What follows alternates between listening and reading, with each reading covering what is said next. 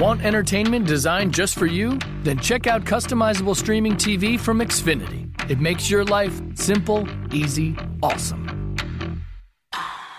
Xfinity gives you customizable streaming TV options. Enjoy the most free shows anywhere on any device, and even access your streaming apps right on your TV with X1. Go to Xfinity.com, call 1-800-XFINITY, or visit a store today to learn more. Restrictions apply. You're in the queue when you remember you need something for Daniel. How about €1,000,000? But what if he takes up heli skiing for the crack? Who will be your new left cornerback? A millionaire raffle ticket is the perfect gift this Christmas with one guaranteed millionaire and 5,055 cash prizes. Perhaps it should be one for Daniel and one for you. Get your tickets before they're gone. Play responsibly in store or at lottery.ie. He also said that every generation needs a revolution, Jimmy. The American dream is just that. Just a dream. War is a continuation of politics, only by other means. Politics is a continuation of economics by other means. This is our bank. This is our war. And this is our plan of attack. Banks have become an essential threat to our democracy. So consider this justice. Thank you for listening to Revolution Radio at freedomslips.com, the #1 listener-supported radio station on the internet. Please help support this station so this battle can continue forward. Revolution Radio!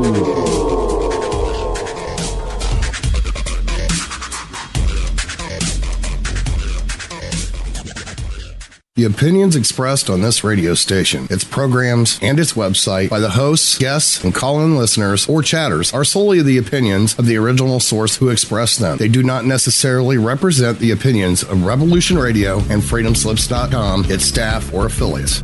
You're listening to Revolution Radio, freedomslips.com, 100% listener-supported radio, and now we return you to your host.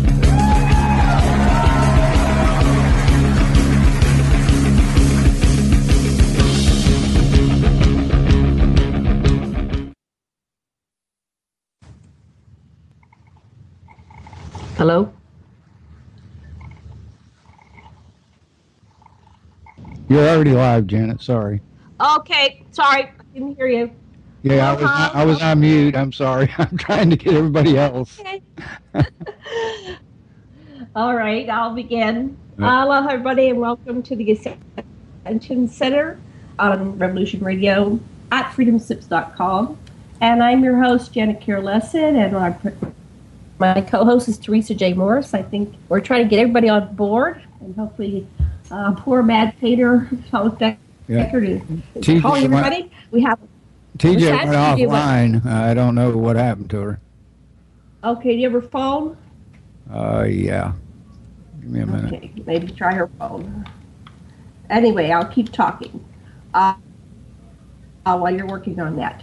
We have two guests tonight, Desta Barnabe and Grant Cameron. And Desta is new to our network. And she was born and raised in Winnipeg, Canada, where she used to live with her Australian cattle dog, Berg. She and Berg loved taking long walks in the forest near her home.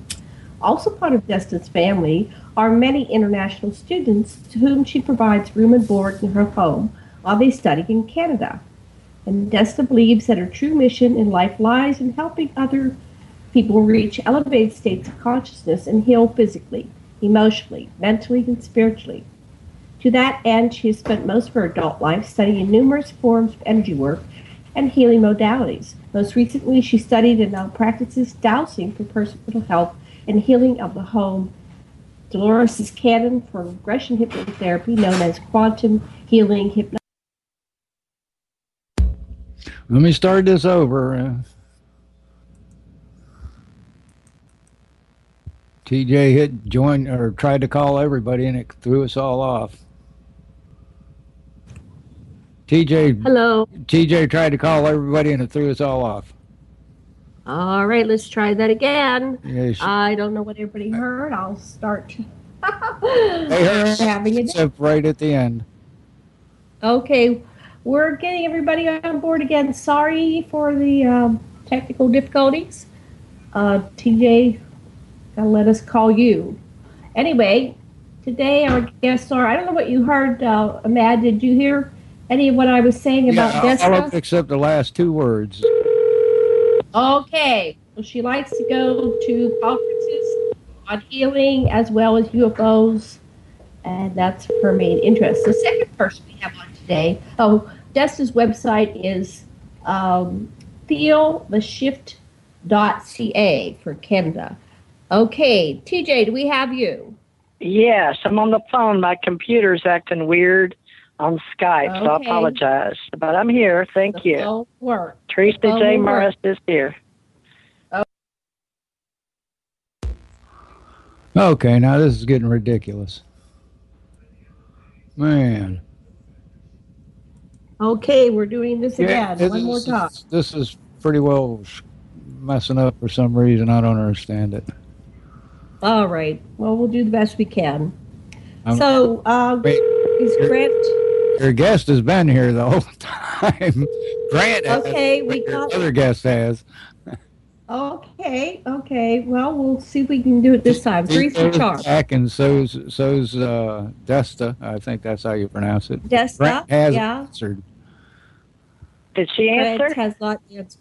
Well, we got Desta. We can start with Desta. Okay, when we get Grant, let me know, Mad, and then we'll start with Desta.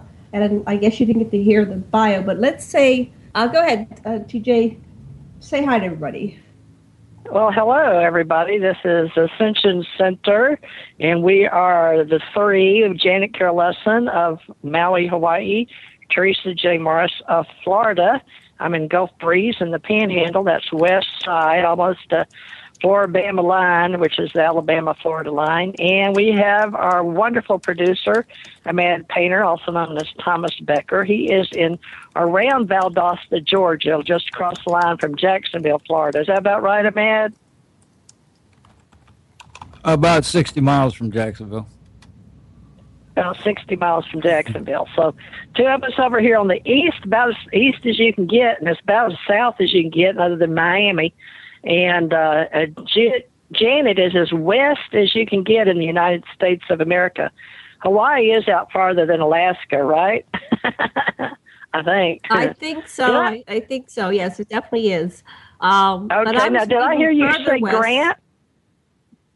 Grant Cameron's coming on, but he may be finishing up with another interview. No, you want to give him a few? I'm talking to him. I'm trying to get him on. It's just not allowing to pull him in for some reason. Yeah, his Skype. I was having trouble too. I don't know what's going on. It's just really busy tonight. Skype. One of those busy days. They've changed. All right, they've upgraded it. He's calling me now, and if I answer it, it's going to put this one. Yeah. Let me text him.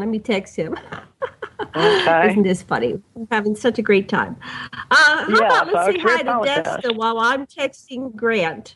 Hi, Desta. How you doing? Hi there. I'll text. Hi, tell us about yourself. Welcome aboard. And now we've got some feedback. Okay, here we go. Thanks a lot. Don't you love it? Go ahead. It's this new Skype thing, Desta. Can you hear me? This is Theresa. Janet's going to try to get Graham on here. Desta, how did Janet find you? I just saw the message in my emails that you're going to be on tonight. So tell us, what part of the country? Are you in Canada, like Grant, or are you in the United States of America? Yeah, I'm actually in Canada. I'm in Winnipeg, Manitoba with Grant, the same city that Grant's in, actually. Oh, okay. And you know Grant Cameron? Yeah, I know him. I just released a book on his publishing company, and that's why I think he suggested that I come on here with him tonight. Oh, okay. Wonderful. Well, we'll get to learn all about. I've only got to talk to Grant once in this radio show that a Saturday show we do. We do another show. So We're glad to have you tonight. Hi, Grant Cameron. This is Theresa J. Morris, Janet Carolesson, and the one you know, Desta, and Ahmad Painter. We're all here. Can you hear us? I can hear you, Theresa. Yeah, thank you. I don't know what's my Skype will not answer calls. I don't know what's going on, but mine wouldn't either. Yeah. Go ahead, Janet. Janet, oh, you I got was the just floor. going to say they've upgraded the Skype, and now it doesn't work anymore. So much for upgrades. But welcome, Grant and Desta, and we're delighted to get to know Desta. We've never met her before, and we wanted to know, how did you two meet, and how did you start working together? Whoever wants to go first. Desta can answer that. Go ahead, Desta. I was living in Vancouver a couple of years ago, and I went to one of the disclosure conferences that went through Vancouver, and Grant was speaking at it, and I had just moved to Vancouver from Winnipeg. And in his lecture, he mentioned that he was from Winnipeg, and I was so surprised because he mentioned he was running one of the UFO meetup groups here, and I had just left Winnipeg thinking that there was no one to really connect with and talk to about this sort of thing. And I went to Vancouver and joined one of the meetup groups there, and then there Grant is saying that he has a group in Winnipeg. So I was quite surprised, and I went and talked to him after the lecture. Yeah. Well, how about that?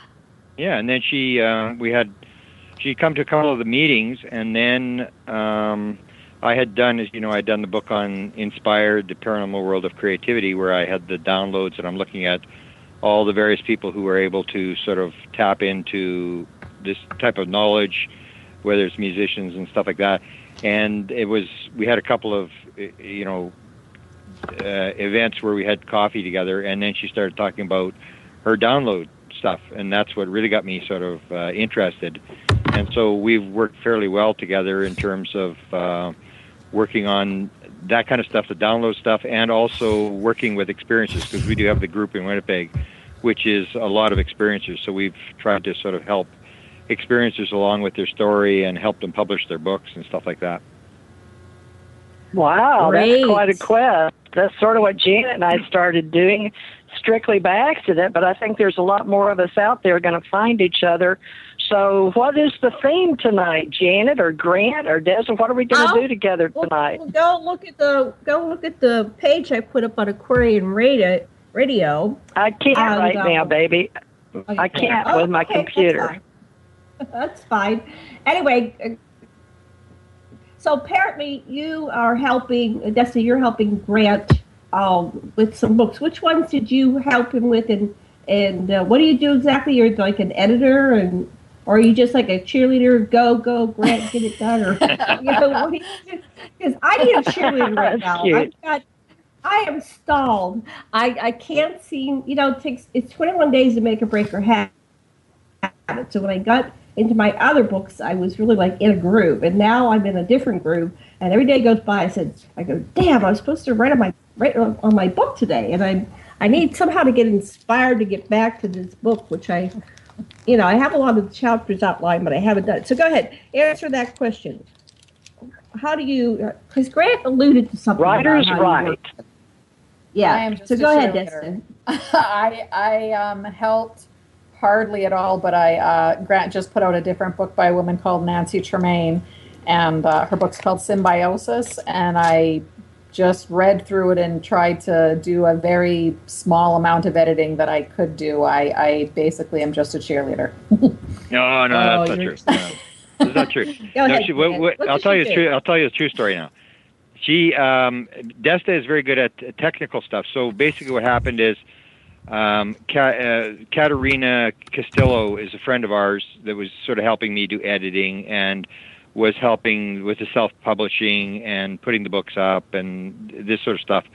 And she got a little busy, and so when Desta started having all these, and she can get into this thing where she is tapped into something, I said to her, well, maybe you should do a book. I mean, you should, instead of keeping it yourself, just take all this material that you're getting, because I knew she was getting these downloads, and I was putting them on my Facebook, and people were saying, oh, this is cool stuff. Where's this coming from? Who's this person? And I really didn't identify her. And so it was at that point when I sort of helped her, showed her how to set up a Word manuscript and how to set up a book and how I did my books and stuff like that. And so she went through the whole process of, she didn't want to do the book. And then I said, well, ask the people, whoever you're in contact with, ask them whether you should do the book. And then she asked, and they said, oh, yes, you should do a whole series of books. And so then I sort of showed her how it was done, and then she went through the whole process herself for the book that she's just released, and she is actually the expert now. She knows exactly how it works, and she also helps with what we've done now is we've sort of moved the way we get the message across is because Desta is sort of a young spring chicken. She knows all the stuff of the technology and what people are into, young people and stuff like that. So basically, she runs my White House YouTube channel and my Facebook and all these different social media things. And she's sort of very good at it and moved it away from, we were into sort of like doing the book, doing the long lectures, that sort of stuff. And we've moved with Desta's help to more doing YouTube stuff where it's only like 10 or 15 minutes, because that's basically the attention span of a lot of the young people, and people are very busy. I mean, they've got things to do. And so she helped me move away from the presidential UFO website to this sort of a medium where we're putting out these very short messages on various subjects. And because she did her own book, she's now the expert. She knows exactly how to set it up, exactly how to do margins, and how to move this kind of stuff, and did a lot of the work with Nancy. And we've actually had piles of different offers from people who are walking around with books in their head, and we said, okay, you know, we're not going to do everything for you, but we will actually help you, show you how this is done, how to set it up, because it's not as hard as you think it is. But Desta has become the expert, because I'm more into this sort of the research stuff, and she's more into, because she was a business manager and knows how this end of the thing actually operates and how you get the message out. So you have a specialized field in the UFO business, right? Because you're having this STEM grant from your UFO experiencer group there in Canada, and you're meeting people through there, or just taking social media, Facebook, Twitter, Pinterest, those kind of things, applying them to your followers, or what? How do people get to you? Yeah, most of the ones we meet are at conferences. So when we met Nancy Tremaine was at the Toronto conference. We met her there, and that's when she told us that she had this book, and she told us about it. And it's the reptilian book, except it's the good reptilians. It's sort of like, it was just a really bizarre sort of idea. And then she told us she had been trying to publish it for 5 years, and we said, well, we'll show you how to do it. I mean, it's not that hard. And it was Desta that sort of led her through a lot. Katerina started, but then Katerina became very busy, and once Desta learned how to do it, she became the person that knows exactly how to do it, plus the management part, the sort of the business management part, because that's was her former career, is actually running, big number of stores and businesses and stuff like that. So she knows how that aspect works. And so when we go to conferences, we just came back from Paula Harris's conference in Nevada, and I think we had, I don't know how many people we had. Were like Sixto Paz, we interviewed from the famous Rama group, and he offered to let us publish, transcribe all his books into English. He's got like 20 books. And then Enrique Villanueva, and then we met these two women in Salt Lake City. I lectured there, and these two women, they just came, we had dinner, and we suddenly realized these women had all these books, and we said, okay, contact us, and we'll take you through it. We're not going to do the work for you, and we'll sort of help you set it up. And that became sort of a new sort of mission that almost every conference, we can pick up 4 or 5 people who are trying to get a book out. And if they do it, and if they actually go through the work, we're not going to do the work, we will actually help them do it. So that's the whole idea, is getting the message out. That's how I got started back in the 2000s. And I just started referring everybody to Create Space and to put them up on Amazon, because it was free. And everybody seemed to be having at least 10 books in them. And it was like I already had 40 books out there on UFOs. And people just all over the country, they're just like bombarded by UFO books. So there's a whole new genre, or old genre, because books have been out there since the 40s and 50s. People just didn't realize it. Now it's just like, we need a genre, but it's hard to get the larger publishers to cover UFO books. Our biographies with that. So it's got to be at the conferences, I guess. It's got to have its whole pull, don't you think? Mm-hmm. Yeah. And go with Create Space. And I just had my latest book go through a publisher. But the problem with publishers, and I point this out to people, that people think you're going to make $1 million, and no, you're not going to make $1 million. You may sell a few things. But my important thing is, if you have, like just said, Desta, you're getting these downloads every night, and you're getting this material, and it's kind of interesting stuff. You should put it out for your family, your kids, your grandkids. You should put the message out, because it really doesn't cost you anything to do it, and forget about making the money. And so that was where she did her first book, and now we were coming back from this conference, and we were discussing all these other books that we've been offered to help do, and it was kind of exciting. And now Desta is working on a second book, which is called The Antenna, which is going to be this important concept that people are senders and receivers, and the CIA has been working on this, and this is a well-known thing, is that people are able to tap in, whether it's mediums or psychics or channelers or whatever. It's this antenna thing that you can send and receive to higher consciousness, the other side, aliens, whatever. And so this is another book. So that's the thing, is to try to get the material out, because it doesn't help you to keep it to yourself. You put it out for almost like putting it into the Akashic field. So it doesn't cost you anything. You put it into the field, and you may help somebody. Maybe one person will read that book that you will help their life. And that's the whole thing, is to get the message out rather than keeping it to yourself. Yeah, I learned on Lulu. I put mine out there. So that's what we can do, right, is the books. Janet, go ahead and ask your question. Yeah. I'm sorry. Sometimes she and I will start talking at the same time. Psychics. What do you do? Let's go back and forth. TJ. You ask one, then I ask one, okay? Okay, so two things. I wanted to get, again, you mentioned your YouTube channel. What was that called again? Because they would put that on your page. So they made. Yeah, it's White House UFO, all one word. Okay, let me pull that up here. And, White House UFO. .com or .org? No, that's the YouTube channel. So you just Google search YouTube and White House UFO, and Desta runs all that. We do a lot of interviews of we're doing a lot of these Zendra things, the portals interviews that she helped me do. We travel around America. We did some very, very unique stuff you're not going to see anywhere else. We did these interviews. So we put this stuff up there, and that's where we're sort of headed, is there, and getting people to record their story, because there's so many experiencers who have a story, and it doesn't help them to keep it to themselves. That's why I'd like to get them on our show. Yeah, I'd like to get them on our show, Grant, to get their stories, and they can come on and use their name, or just be anonymous if they aren't comfortable with their name, or use a pseudonym, whatever, because the important thing is getting the stories out there, because a picture emerges about what's really going on.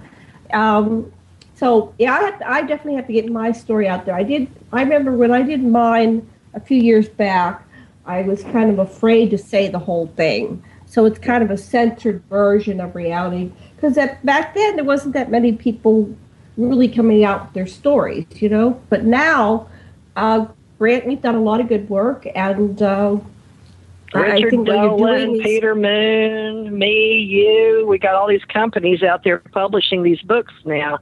It's good. It's just getting them all the same people doing the same thing, getting all the people. And so a lot of people are out there with stories.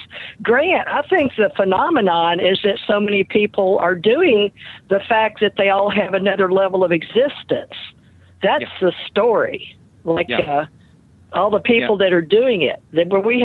There's thousands, if not millions. Yeah. And some of the stories are so fascinating. I know Desta was sitting with me at the bar in Toronto, and this guy, his name is Steve Boucher, and I don't know if you've had him on your show, but we put him on the YouTube channel.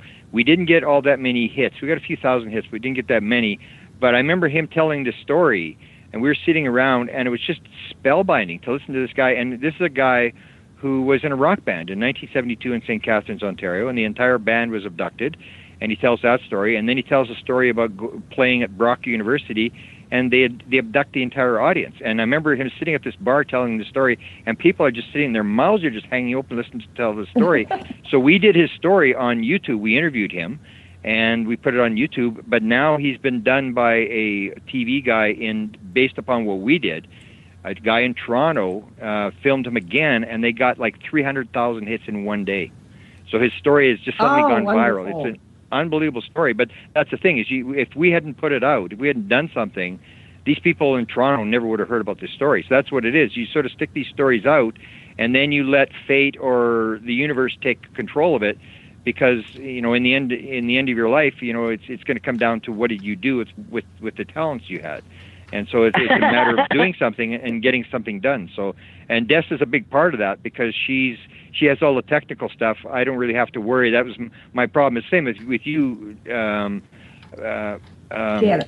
Janet, that you're sort of stalled. So Desta actually likes going to warm places. So she was actually going to go down to Florida. There's a girl in Florida, because we live in the coldest major city in the world.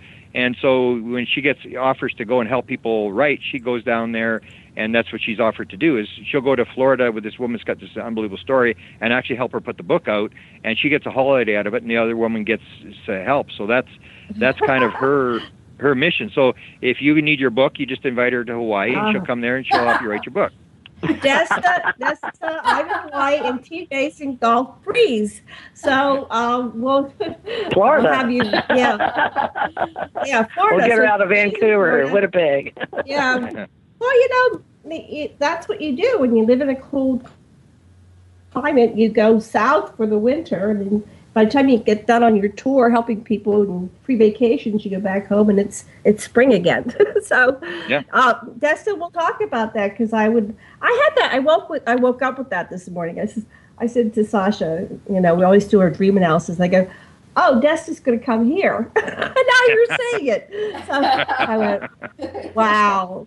See, that's my download. My downloads come true so many times, it boggles my mind. I know I'm onto something, because it's not like I'm a prophet and I'm going to tell you predictions, but I just get stuff, and then before I know it, it doesn't even take a long time. It's like a shorter time between the download and it actualizing and manifesting. So, wow, this is it's a synchronicity thing where you let the universe take control, and you just do what just get your feet moving, and the universe will do everything for you.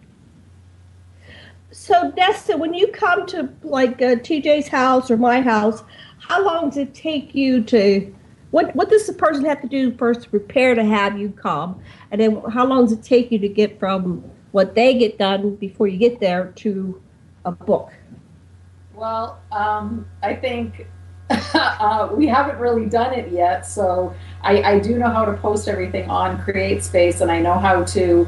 We have a little plan of how we're doing the marketing and promoting and doing these interviews and putting them on to the YouTube channel. And, I can help people set up websites or Instagram and Facebook and all that stuff. But we haven't actually done this yet. So I know how to put out the book now, because I've just gone through the CreateSpace and formatting it and how to use manuscript properly, but there's no theory yet on how exactly it's going to work in the future. But I do know. Let us know if we can help you. We've been doing it for 20 years, so we've been using CreateSpace for years and years and years. Well, it's not just doing CreateSpace. It's getting the person. It's like coaching, getting the person, motivated to do. It's because people get writer's block. They get like, I can't do it now. It's the holiday season, yada yada yada. And having somebody like a pusher. I need a pusher, not a drug pusher, but a book pusher. Do it. Go ahead, Grant. You need a life coach. That's what we do, Janet. We're life coaches. Well, it's the information that we're all achieving, I guess one might say, because so many of us have this story. And Grant, mine was all about the UFO experiences, but it was death and dying too. So it seemed to be people that I was meeting, they either wanted the out-of-body near-death stories, because, that was the way Raymond Moody went, or the Bud Hopkins abductee stories, and there was a lot more than that. So there was the history of UFOs and, the Foo Fighters and then the Contact and the Steven Spielberg stories. And, it's everything that got everybody moving into it's not as crazy as people think anymore. And now the kids grew up with it. My kids had ET experiences. They had UFO sightings. They're normal. I mean, they're normal kids. They just know about it. Kids accept it now, especially here in Gulf Breeze. They say, oh, gosh, this is our normal life, But we're between 8 military bases, so it's hard to define. But the thing is, what are we supposed to do with all this knowledge? Apparently, it's just another step in our existence, having humanoid bodies, as far as I know, because not everybody has all the same experiences. So what everybody's getting, what are you finding in the stories? That'd be more interesting with it, is the correlation of the stories. Yeah. Well, I think any of it is still raising consciousness. So you put out your books, I put out my books, Desta puts out books, and the more you put it out, the more people talk about it, the more consciousness rises, and the more people realize that this is the real world. This is legit. And if nobody's talking about it, then the consciousness can't rise. I don't think we're any different than any other social or political movement. So whether it's the women's right to vote, or whether it was African American rights or gay rights or whatever, I mean, everybody sort of wants it to happen overnight, that the government should just sort of throw up the white flag and give up. But you got to realize that we have to, everybody's got to do their thing. Everybody's got to write their books. Everybody's got to protest or whatever it is. The same as the, women's right to vote started in 1848, and they didn't get the right to vote until 1920, and that didn't solve anything. They still don't have equal rights. So it's a gradual process, and so we have to realize that it's a part of us speaking up and putting the story out. And that to me is the important part, is that a lot of people are walking around with these stories. Like Steve Boucher, for example, I mean, his story, which has now gone viral, we said to him, well, we'll help you publish your book, because he said he was working on it. And that's the thing, is most people will sort of stall out, like Janet talks about, is that they sort of, they really don't know how to do it. They don't know what to do. They don't know how to publicize it. We actually have, we've worked on a sort of a podcast list that could go into hundreds. So we can actually put out a sort of a news release to hundreds of people on all these podcasts like Janet's and all these different shows, where people are looking for these type of guests. But if you have to do this all yourself and figure out how to publish it and how to manage it and how to advertise your book and stuff like that, most people just give up because it's just not their field.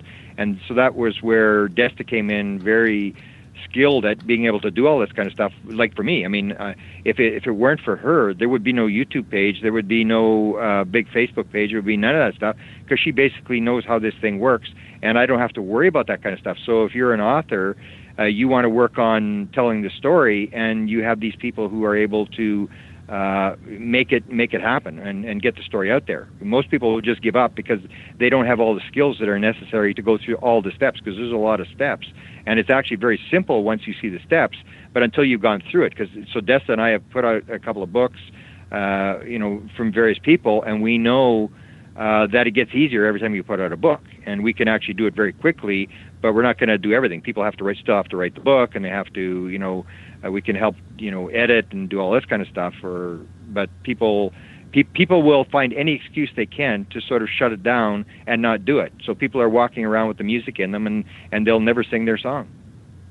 Right. Well, let's get to some meat of the subject, because I'm sure people are bored with our book, all of us being book authors and writers. Let's talk about some good stuff, okay? Grant, you are one of the most famous people getting more famous in the business. You're going to have a name like Richard Dolan, Stanton Friedman, I don't know, George Filer. He already does. Well, yeah. I would think so. But, the Tom DeLonge story is overshadowing everything. So I didn't know you were coming on tonight, but I keep hearing Tom DeLonge with Grant Cameron. So now this is a guy with his own UFO story with millions of dollars to spend.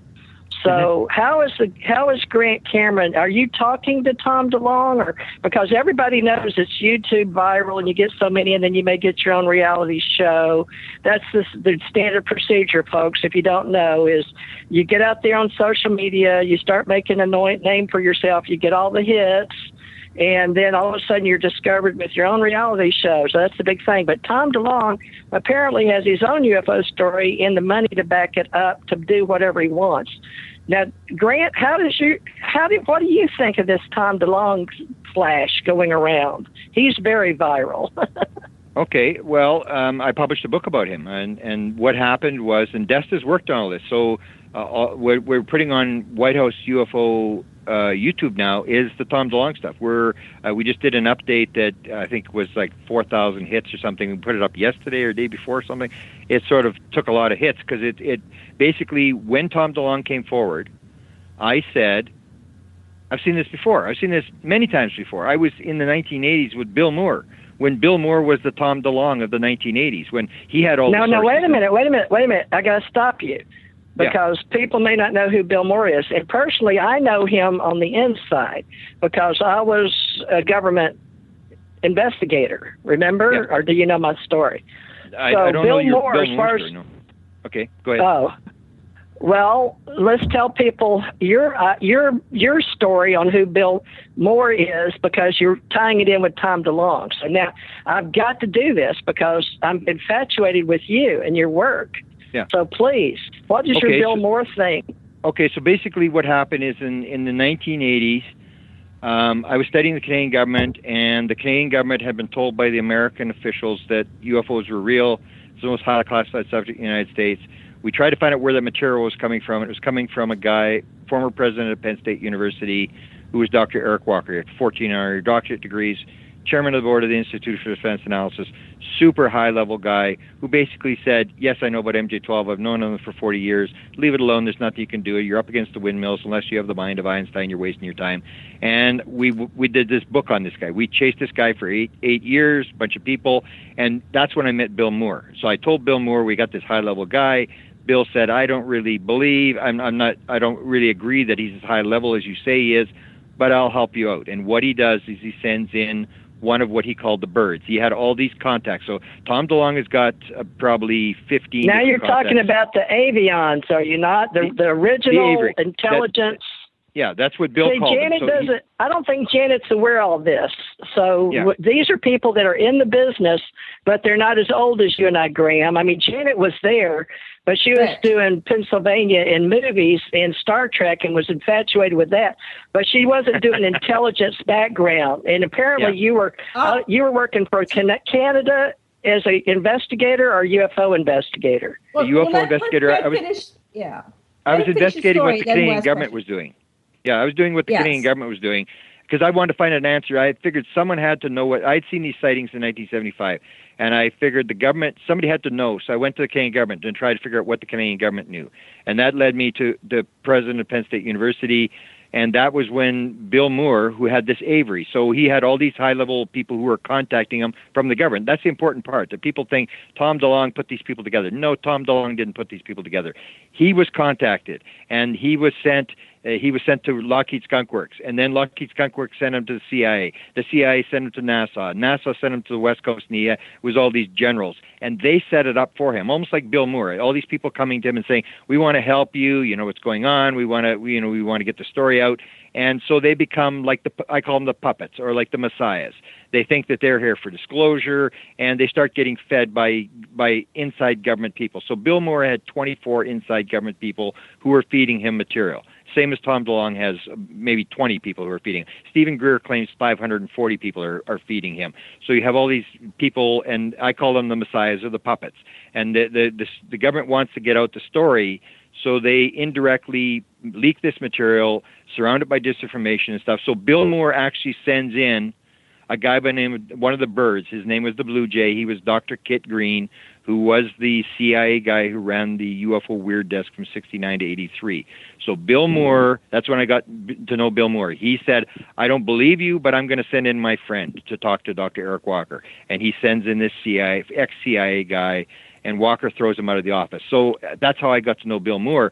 So when Tom DeLonge comes along, I go, well, I've seen this before. This is what happened to Bill Moore. It's the same thing. The government contacts him, gives him all this sort of stuff, and they're leaking the story. So that's when I decided I would write a book, and I called it Managing Magic, And it book goes from 1947. I talk about Kenneth Arnold being contacted by the Air Force and shown UFO photographs and assured that these were real photographs. And they've been leaking this stuff to Walt Disney and Bob Emenegger and all sorts of producers and stuff. They've been leaking this story. And so I went through the book and I say, you think Tom DeLonge is new? It happened here, it happened here, it happened here. And I go back to 1947, and it happened like 50 times to different people. And then the other thing I wanted to counter was Tom DeLonge has this idea that the aliens are all evil and we need to use nuclear weapons and we need to kill them all. And I said, well, I mean, I may be a small fish in the pond. Nobody will ever read what I'm going to write, but I'm going to write the opposite to the evil alien story. So that's why I wrote the book about Tom DeLonge. But Tom DeLonge is important because he's being fed by the government, is trying to get out a story, and he's being used. He's being used. He managed the story, and they're putting it through him because he has the access to young people. That's the same idea that Desta and I have with the book thing. That there's you want to get the message out. So how is the best way to get the message out? And Tom DeLonge is, again, he's an expert at Instagram, Facebook. When he tweets, 15,000 people retweet or 20,000 people and so the government knows he's a major figure. And if you want to get the message to the young people, don't go through me. You don't go through Janet. You go through Tom DeLonge because he's got access to these people. He knows how the system works. And so that's the whole Tom DeLonge story. So I've written about him, and I had a source inside Tom DeLonge's operation. And Desta knows who this is because Desta worked on all this stuff with me. And we knew that he was who these guys were. We heard the whole story, what he was going to do. So there was really nothing surprising that Tom DeLonge did that we didn't know because we knew on the inside. We had a very close source that Tom DeLonge was dealing with. And so we know this Jim Semivan, the CIA guy that's running the operation. We'd heard about him long before he got involved with Tom DeLonge. And that's basically the Tom DeLonge story. And we've basically tried to put that stuff on the YouTube channel and educate people to the other side of the Tom DeLonge story as to what really is going on there. Well, if you went back to Kenneth Arnold. Yeah, go ahead, Janet. While you're talking about Dr. Eric Walker, I just wanted to say this. There's two things that were key to my story. I worked at Penn State University, and I was given a package to deliver to Dr. Eric Walker, who was a professor emeritus at the time. He wasn't there, but I was in his office. I had just talked to MUFON about my story. And the fellow, I don't know his name, he was going on and on and on about Professor Eric Walker being the recording secretary for MJ-12. And so I had the Penn State UFO discussion group. I pulled in Linda Moulton Howe. She was our early presenter. I had about 600 people there. It was my first event. It was a huge success, not monetarily, but just by attendance. And she told me that she was taken out to one of the places out in the West and showed the hologram of Jesus being crucified. And they told her that they want her to be the one to release all this information to the world. So this has been going on a long time. I don't know if you have Linda Howe in your story there, but she was one of them. Yeah, Linda was contacted as well. That's the same thing. That's the thing. She was contacted by Doty, and Doty's now back on the scene. Richard Doty, who was at Kirkland Air Force Base. He's back. He's supposed to be doing Coast to Coast. He was just on Linda's show. He's claiming to have read a 150-page document on Reynolds from Forrest. And it's the same story all the time. They're leaking this stuff, but it's all plausible deniability. You're never going to be able to prove that Richard Doty's telling the truth or that Tom DeLonge stuff is true. They want it to bounce around. They want people to see this kind of stuff. The same as I believe the aliens are doing the same thing. The aliens are not doing disclosure. If they wanted disclosure, they'd land on the White House lawn and tell us what's going on. They're doing the gradual disclosure as well. I had some wonderful things happening, including a copy of the original MJ-12 appear on my dresser, and told Stanton Friedman about it. But Stanton knows a lot of stuff, but I asked him not to share it. But he had, and then Stanton, the last time Janet talked to Stanton, he didn't even remember my name. And we used to talk regularly for hours on the phone. And how did you get this original MJ-12 thing on your desk? I'm stuck. I think my husband had it. I think my husband had got it while he was working at the Pentagon. Well, he got. Remember when he was working for Reagan, President Reagan? Right. Yeah. And he got the original copy and out of the Pentagon. He had to get clearance from Reagan because they wouldn't let him down there. Because even though he had a royal clearance 16, I think it took at least a 32. The president, I don't think, even had a high enough, but he could sign for him to get what he wanted on this UFO investigation that we were on. Mm-hmm. But I was doing the psychic work, and me and Tom went to, Janet, our story. So I don't think Graham knows our story. I don't think Graham's read any of our books or knows anything. Yeah, most of the time, Grant doesn't know my story or read any of my books. Yeah, I don't think he knows who I am. No, there's a whole bunch. Yeah, there's a whole bunch of pieces Graham missing. Yeah, that's the interesting thing. I'll have to look that up because that's. I try to get out of the disclosure thing because it's always kind of grim. I like to get into the consciousness thing and that sort of thing. I always keep getting dragged back into this thing. In fact, Desta and I were in a meeting at Laughlin.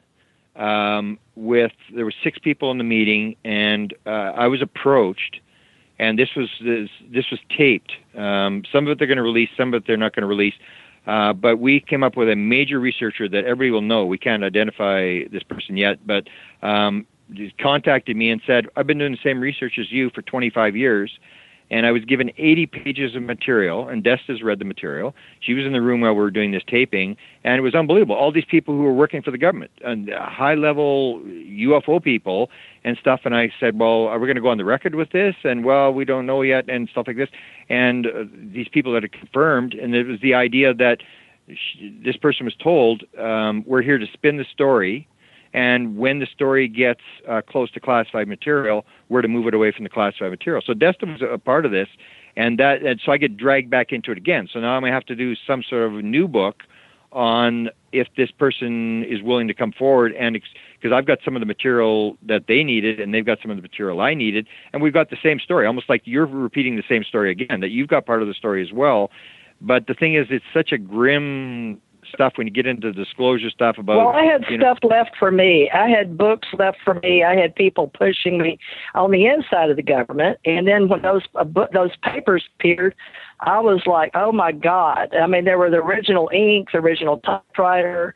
It wasn't the Xerox copy. It was the original red ink, black ink, the old type. Just like I've seen a copy that somebody had, and I asked my husband about it. And see, my husband and I were working on all this, but we had well, you can't get any higher than the president, I thought. But that's a whole nother story. But I haven't shared a lot of that. Well, that's the other reason. Wait, let's just do one at a time. I just want to say, and then let's pass to the talking stick. Let's go back to our talking stick because we're all excited. Okay. Just because you're confusing all the listeners, I'll just kind of give a little quick. TJ worked on the Secret Space program, and she was on a command ship which has 1 million people personnel right outside of Mars. She was the commander. When she was on board, she was the commander. You have people that fly ships. TJ was the commander. And then she rotated with her husband Thomas. Thomas Morris worked for Reagan, and TJ, I think he worked there at the same time, and he was like Reagan's personal person that got into Area 51 and called him every night at midnight and said, "Here's what's going on." So this is a piece of story that nobody has, and I was trying to get people to interview Thomas Morris before he passed. He died 3 years ago now, and he had all this information. And I tried to get Carrie Cassidy over there, and it didn't work. So that went to the grave. But TJ, you don't have this paperwork anymore because. Long story short, she was kind of ousted from where she was living for 20 years with him and had to make her way to Florida. So she left with just a few things in her car, and everything's pretty much gone. So all your evidence is gone. So now you're just down to the story. And I was talking to her the day that she got ousted. That's all any of us have. But you're right. I'd love to have my hands on all. I had a lot of papers ruined that they took out of my warehouse. I had like my own mini warehouse because I came into the government wanting the story because I'd been abducted and I'd been working with my family. I called them Off Planet. So I was inducted into that family and this family. So to me, I was going out and if I wanted to make it happen, I went to White Sands. And then they started calling me the little girl, Lally Clark, the show that Steven Spielberg had a company out there. Yeah, it's ridiculous. Taken, but that's when I go. You guys should look at the Mid-South Con too in Memphis, but I'm not going to go back there because that's for authors and all that. It's really huge in Memphis, but they do all the books. But for me, my connection was I wanted to find out like you are, Graham, because I was talking to all the big shots. And so they all knew who I was, but nobody, every time I'd get close to somebody, they would be shut down. Even Alfred Lambermont Weber got shut down. And Janet can tell you, he put me out there, didn't he, Janet? But it lasted, 6, 7, had thousands of hits. And the government pulled him. It got too complicated. So people tell him to shut me down. So I'm still alive, but everybody that was working with me is dead. So I don't know if I'm one of the last ones, and I'm serious. So I don't know if I get to get my part out before I die or not. I'm going to be one of the, and I was one of the babies because I'm only 60. I'll be 66. Graham, how old are you? 63. So you're only 3 years younger than me, or 2 years. I was born the day after Christmas.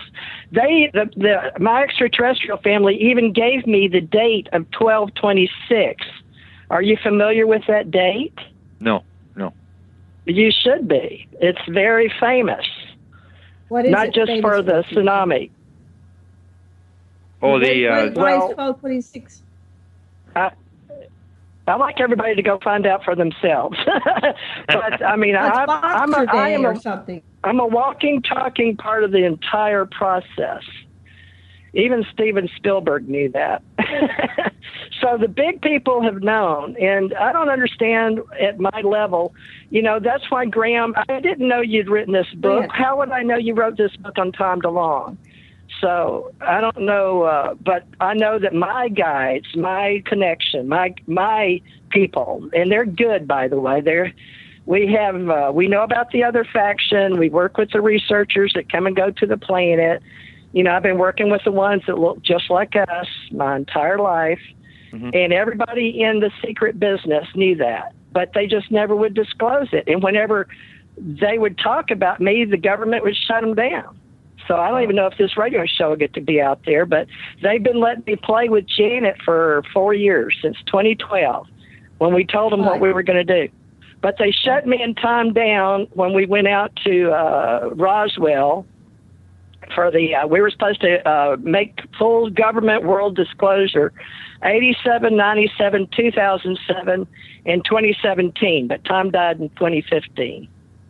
So we were supposed to be there, and anybody that was on the inside circle of ufology and alienology and phenomenology, the three big words in the business, they're the only ones that knew. And, I offered to go to Washington because Tom and I, we used to go to Washington all the time, but they wouldn't let us. And they sure didn't want us at that big thing that Stephen Greer, was it, and Stanton and Richard did. Remember the thing? Citizen's hearing? Yeah, there's no way they were going to let us testify. But, we could have stood up there and said, guess what, But, so what I thought was there was too much money in it. We were making it a huge industry. So there was that side with movie, entertainment, government, politics, religion. And then on the other flip side was all the people were coming out with their next level of consciousness, the awakening, as we called it. And so we were working on the Ascension and the actual taking people to the next DNA level. So, and now my daughter's part of the new DNA program. I was working with the Nordics and the hospitals and all that. So I got some training out of the UFO business, but the fact was they wouldn't let all the information out. So I think now it's out there so much that everybody just has to figure out. Now there's so much disinformation out there and so much channeled information out there that people don't know the difference. So they don't know which ones are real, which ones aren't. And so what I've learned is when I was working with all this for all the years that I've given my life to, is there were at least a minimum of 2 factions boots on the ground, a minimum of 2 factions. So that's the minimum now. Remember the key word is minimum. Yeah. So there's probably a lot deep space or disclosure and the Men in Black and all the things that we know about that they put in the movies. And then there's the reality. And so all the fiction and all the stories and the channeling, any of it that's disinformation, it was just like the aviary. And the aviary put out some disinformation, you're right. There was the true, clear, classified, and then there was the disinformation story. And what happened is it got so prevalent that people started believing the myths were the reality. Does that make sense to you, Graham? You've been tracking this how long? Yeah. So you know, so you should be like me. Well, you and I should be out there combing all these worlds and all these beings, so they're going to know, do I want to go to the make-believe fictitious world over here, or do I want to go to the virtual reality world, or do I want to go to the reality that we are creating together? So that's the oldest story in the book, the duality. And I think that's yours and Deidre, is that it, Deidre? Is that Desta. You guys are... Desta. That's what I get, okay, is the feeling that it's more than just doing the books, because the books are going to be here and gone quick, because we're all into the 15 minutes of fame on YouTube. You know, the whole world's doing that. You get so many hits and you get on a virtual reality because there's so many television shows out there. How many stations we got on my Roku? I've got minimum of 500 stations, and they're hungry. They're hungry for visual. So it's like it's in hyper warp speed, Graham. So the Tom DeLonge is going to be a quick hit and gone. So we got to be out on the cutting edge. And that's helping the people get to the cutting edge. Now, Graham, I was told you were out there looking for the cutting edge. You were above Tom DeLonge. Is that true? Well, no, I wasn't above Tom DeLonge. He's sort of a Johnny-come-lately. I've just done it for so many years. I mean, for example, with the what they call the UFO Working Group, John Alexander's Advanced Physics Theoretical Working Group, I obtained all the documents there. I exposed that. And when the NIDS thing came along, when Bigelow was doing with all the Avery joined the NIDS, I had a contact inside NIDS. Oh. So it's all these years I've been in this thing. I've just followed this. Hold that thought. Hold that thought, Grant. We have to take a commercial break. We'll be back in 5 minutes. We'll be back with Grant Cameron. Please me. Keep that thought, Graham. We need it. Okay, hold it.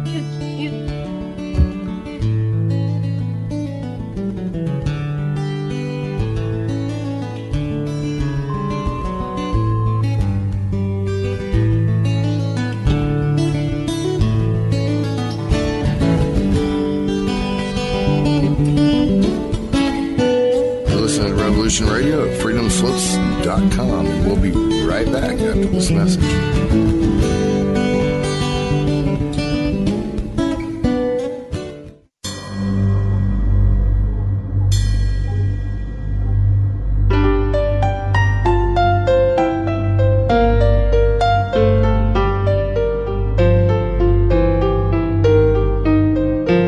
Did you ever feel that things were not quite right? That everything was just ever so slightly askew? Do you have, to paraphrase Morpheus, a splinter in your mind? If you're interested in hearing the latest information about UFOs, the paranormal, ancient cultures and structures, monatomic elements, longevity, fantastic discoveries in science, downloaded to your brain, then tune into us. Hi, I'm Dave. And I'm Mackie. And we are Shiny Side Out, Sundays 2 to 4 a.m. Eastern. See you then. Revolution Radio, freedomslips.com. You don't need to expect us. We're already here. Join me weekdays for my new show, Tell Chris Joe. It's going to be a problem show brought to you live from Kensington. Thursdays, I'm dealing with hot topics, heated debate, what's new around the world, and ring-ins to discuss listeners' problems and offering considered and heartfelt solutions. So join me, Chris Hart, for Tell Chris Joe. Stop what you're doing, grab a cup of tea. I'm coming live from Kensington. Relax, let me entertain you with a coffee bar online. Listeners' very personal problems. So that's Thursdays, 2 p.m. in the afternoon, Revolution Radio, freedomslips.com. see you there. It's going to be lots of fun.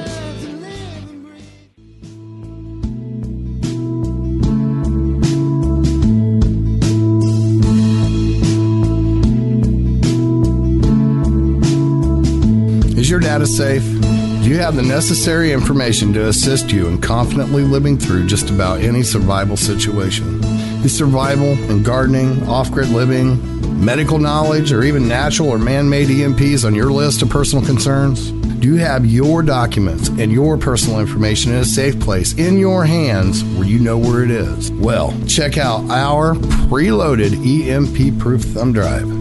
Over 3 gigs of survival documents and how-tos, plus the USDA offline food preservation website, and much, much more, including a surprise bonus we just can't tell you about here. With plenty of room left over to store your most important documents. Imagine if a megavirus or a computer failure took out your bank, or all the banks for that matter. Are your banking records safe in your hands? So when they get things fixed and repaired, you can say, hey, look, this is what I had. You have it. I want it back. Is your personal data safe?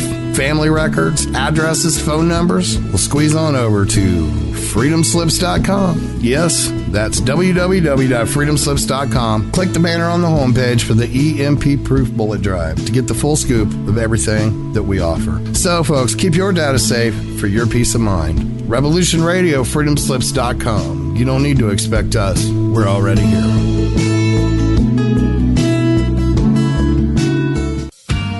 Looking for a nightcap to fill your listening needs?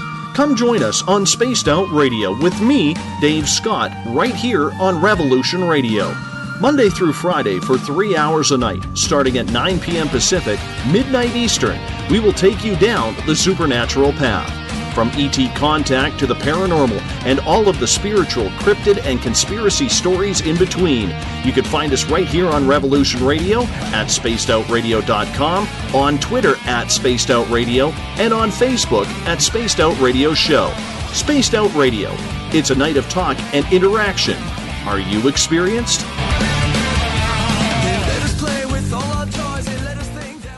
The opinions expressed on this radio station, its programs, and its website by the hosts, guests, and call-in listeners or chatters are solely the opinions of the original source who expressed them. They do not necessarily represent the opinions of Revolution Radio and freedomslips.com, its staff, or affiliates. You're listening to Revolution Radio, freedomslips.com, 100% listener-supported radio, and now we return you to your host.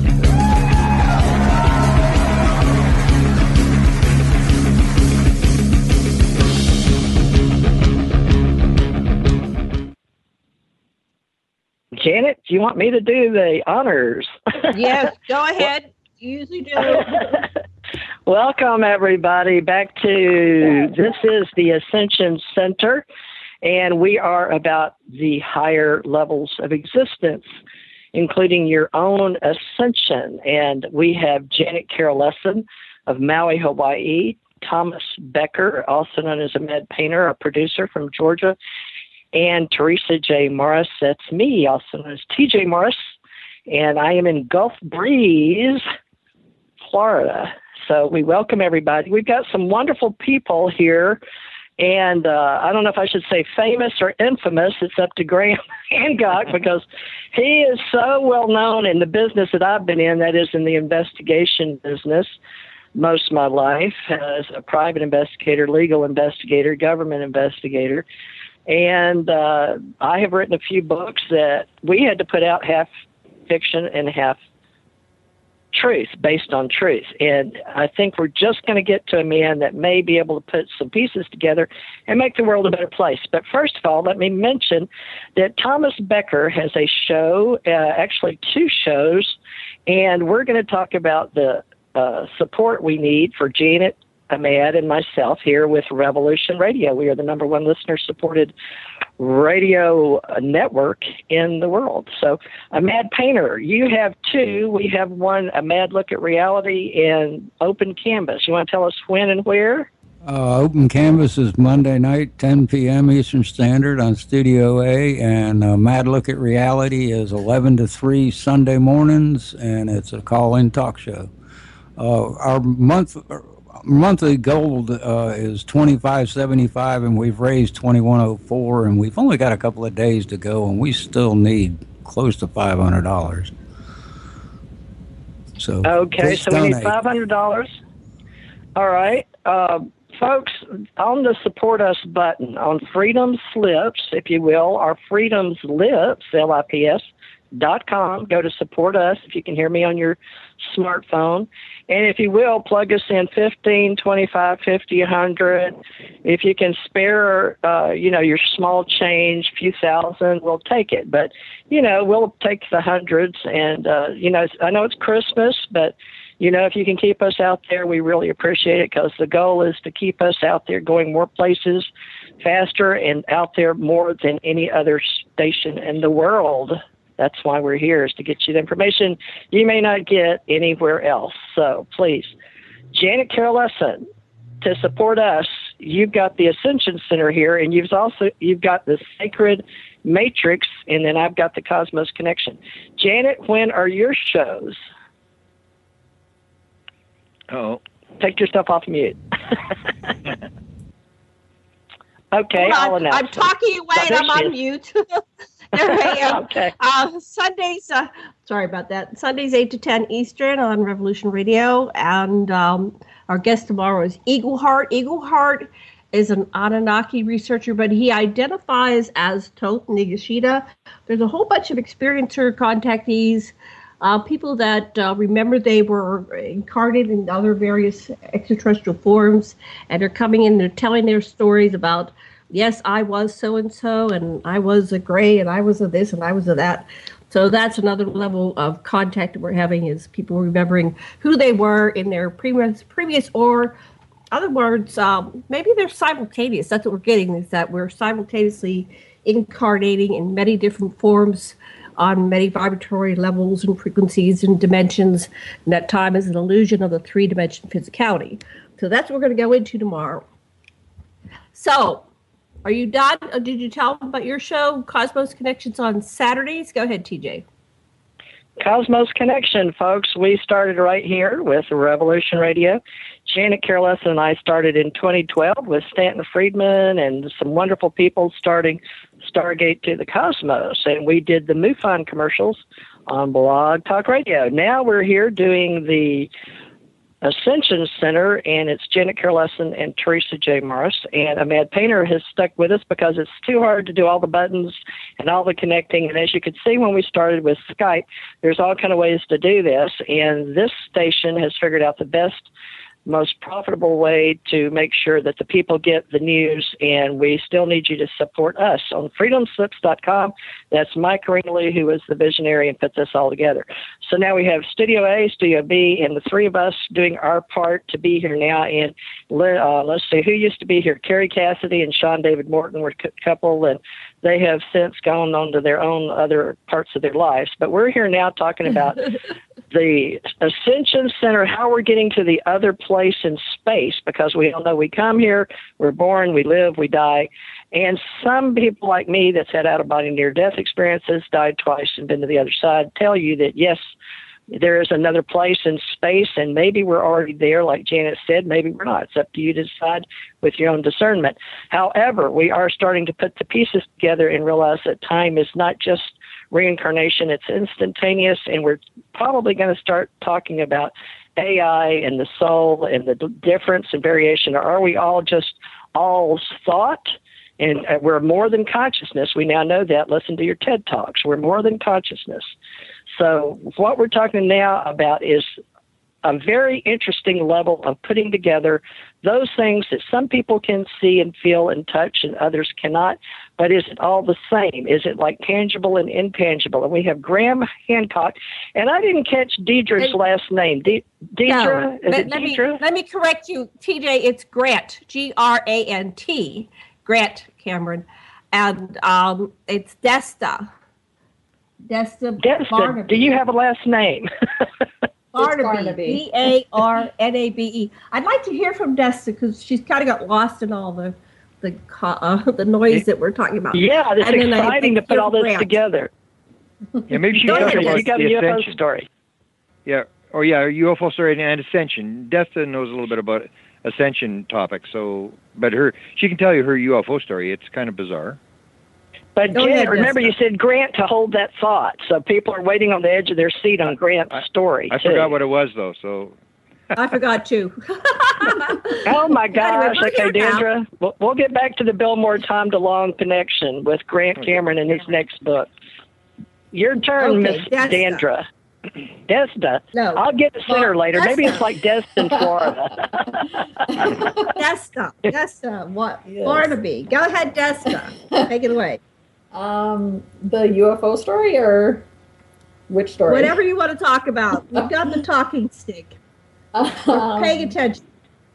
I guess I had an experience in 2012 in the summer, and I had I guess 5 different days I was out walking in the middle of the night at 1 in the morning or something like that, and saw a bunch of different things each night. But the biggest one, I guess, or the one that impacted me the most was was a light, I guess, that I recognized as not being a regular plane light, and for some strange reason, as I noticed that it was really not a plane and must have been something else, I kind of, in my mind, asked it to come to me, like I was bringing it. If you're really something else and you're not a plane, like come here, kind of. And as soon as I thought that, it turned. It did a 90-degree turn and started heading right towards me, and it eventually came and stopped maybe 50 feet away from me, and just sat there and wasn't moving. And I eventually, I guess, kind of got scared and wondered why I was out by myself in the middle of the night and didn't know what was going to happen. And so I ran. I got scared and I ran away, and it was just a couple steps after I started running that I guess I realized I just was heartbroken and started bawling and thought that I made the biggest mistake of my life by choosing to be afraid of it, and turned around and started chasing it, and I chased it till I was at the edge of the city where I live here, and watched it, these two things that broke apart into 2 different ships, I guess, and watch them slowly go the opposite direction again into the distance. Wow. So that was, I guess, there was 4 nights after that, and I was out every night at the same time and saw all sorts of different orbs and lights in people's yards, and I was trying to get closer to the objects, and they were like bouncing golden orbs that were like literally going up and down in each person's yard, and and it just seemed like there was so much stuff happening. I was so surprised that I encountered a few people while I was out, and said to each person, like, wow, are you looking and seeing what's happening out here in the skies? Did you see this big ball of light over the pond over here? And nobody really paid any attention or commented or said anything. Of course, it was the middle of the night, but I was surprised that it didn't seem like anyone was up or around or paying attention or listening or anything. And so that's basically the story. Wow. What about your channel? What's your book about? Yeah, the book is, I started channeling not that long ago, a couple of years ago, but I had been this year kind of changing the way that I was doing it and writing everything down, and it started. I started doing it in the middle of the night when I was just, in and out of sleeping, and I don't sleep very well, so I'd be awake for an hour or 2 in the middle of the night all the time. So I started, meditating and getting into this state and asking some questions and getting some answers, and I didn't really know who I was talking to, and it kind of led to writing everything down, actually getting the messages, I guess, and writing it down as I was getting them, and that kind of progressed to typing everything out. So I sit at my typewriter, like at my laptop every night, and meditate and get messages, and I was just typing them out, and I happened to show them to Grant and send him a couple, and he convinced me to put them in this book and that I could put it out for free and get the message out. And so I learned how to do it, and it just really came out maybe 2 weeks ago, a week and a half, 2 weeks ago. So yeah. Wow. And then we went through the whole process of Desta's done a lot of training in hypnosis and the channeling courses and a lot on health and stuff like that. So we've gone into trying to figure out this whole thing about the antenna, about being able to make contact, about getting outside yourself. And Desta actually at one point, and she can describe, they actually showed her how to do it. She was having a hard time, and then they actually sort of said, this is how you do it. And then she knew how it felt after that. So we've gotten into this thing of trying to move down that road as to explaining how the process actually works. And that's where you get the situation where the Avery, like Kit Green and Gary Nolan, the guy who analyzed the little 6-inch being for Stephen Greer at Stanford University, are actually doing work now with experiencers and with highly psychic people, in which they're doing the brain patterns and the DNA and all that kind of stuff. And they have determined that there is actually, and they use the word antenna, there's a certain brain pattern where people are senders and receivers, and it's like the Mozart effect, that there are some people who have taken piano lessons, and then there's Mozart. And so Desta had learned this through a number of different courses and techniques of how to actually do this. And then at one point when she was having trouble, they actually showed her. So that's why she was so much interest to me, is I believe this you can either try to rationalize it, figure it out, add it, subtract, and all this sort of stuff, or you can tap into the computer. You can hack into the computer, whether it's through near-death experience, psychedelics, meditation, whatever you're doing, and tap into the field where all the information is. Well, I tapped in somehow. I found out how to tap in. It was through Tantra. And it's a weird thing, but when you do Tantra, you awaken your Kundalini and you start accessing that orgasmic energy. You actually break through all of your blocks in your chakras, and then it keeps going out your crown chakra, and then you keep going. And once you're up above your, out of your body, but you're still like attached to it. You're not unconscious. You're not doing it at night. You're doing it consciously. You send out, I sent out hailing like signals going, okay, anybody out there, and then invited them in to make contact. And then I sorted through who I wanted to talk to first, kind of based on their energy. It was appropriate energy for me. Some was like in the dark side, I didn't want to talk to them. So I said, okay, I'll pick you. And I started getting all these different stories coming through. I encountered a library ship, which goes from planet to planet and gathers information and takes on passengers and lets them off. All kinds of interesting people are out there. The galaxy, the universe is full of life. All kinds. I encountered a giant dragon in space, and then later I encountered the dragon underneath the Earth on Johnson Atoll. So I definitely have experienced it. Now that I've opened up my hailing frequencies, the antenna's open. I just about nightly I have downloads happening all the time, and I do what I can to record them. Like you said, Grant, getting the story out there, not just having it in your own head, but getting it out there is so important. And sometimes I feel like I'm in information overload, but just sorting it down to a human level and saying, okay, this is all I can handle, and I'm going to get this part down. And as I write, since my hailing frequencies are open and the antenna's going, I download. When I start writing, normally if you have like a screen memory or the surface of a memory, and if you start writing when you have these hailing frequencies open, you're like accessing the Akashic records, and you're going to your story, and you're getting the details that you wouldn't have unless you would do hypnosis with somebody who was highly trained. So that's my experience. Yeah, and that's basically what Desta's doing. So I think Desta can describe. I think she's still doing this nightly, where she has a process that she learned, and you have a different process, but it's basically the same thing. It's that's why where I say that the the CIA doesn't call it UFOs; they call it phenomenology. And it's all the same thing. It's remote viewing, psychic phenomena. It's all the same stuff, and you're just using a different technique to access the same field, the same information. Yes. Okay, so Grant.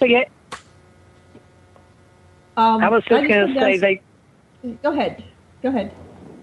They called that. They'll say in the intelligence world when they were training psychics, and they actually used the various frequencies, alpha 2, theta 1, but they didn't used to train people except in certain cases for the memory lessons and the deeper trances of the theta 2. But, we got to where we called it in the medicine, our medical field, beta, alpha, theta, delta, gamma. But now they know it's so prevalent that they're letting people work with their superconscious. So I was teaching lessons in Hawaii in the late 80s, and the government and the Men in Black would come stand when we had the psychic network over there. So that's sort of how Janet and I got involved, was over the psychic work, and Janet was brought over there in 93. But that's how long people have been channeling and doing that type of people.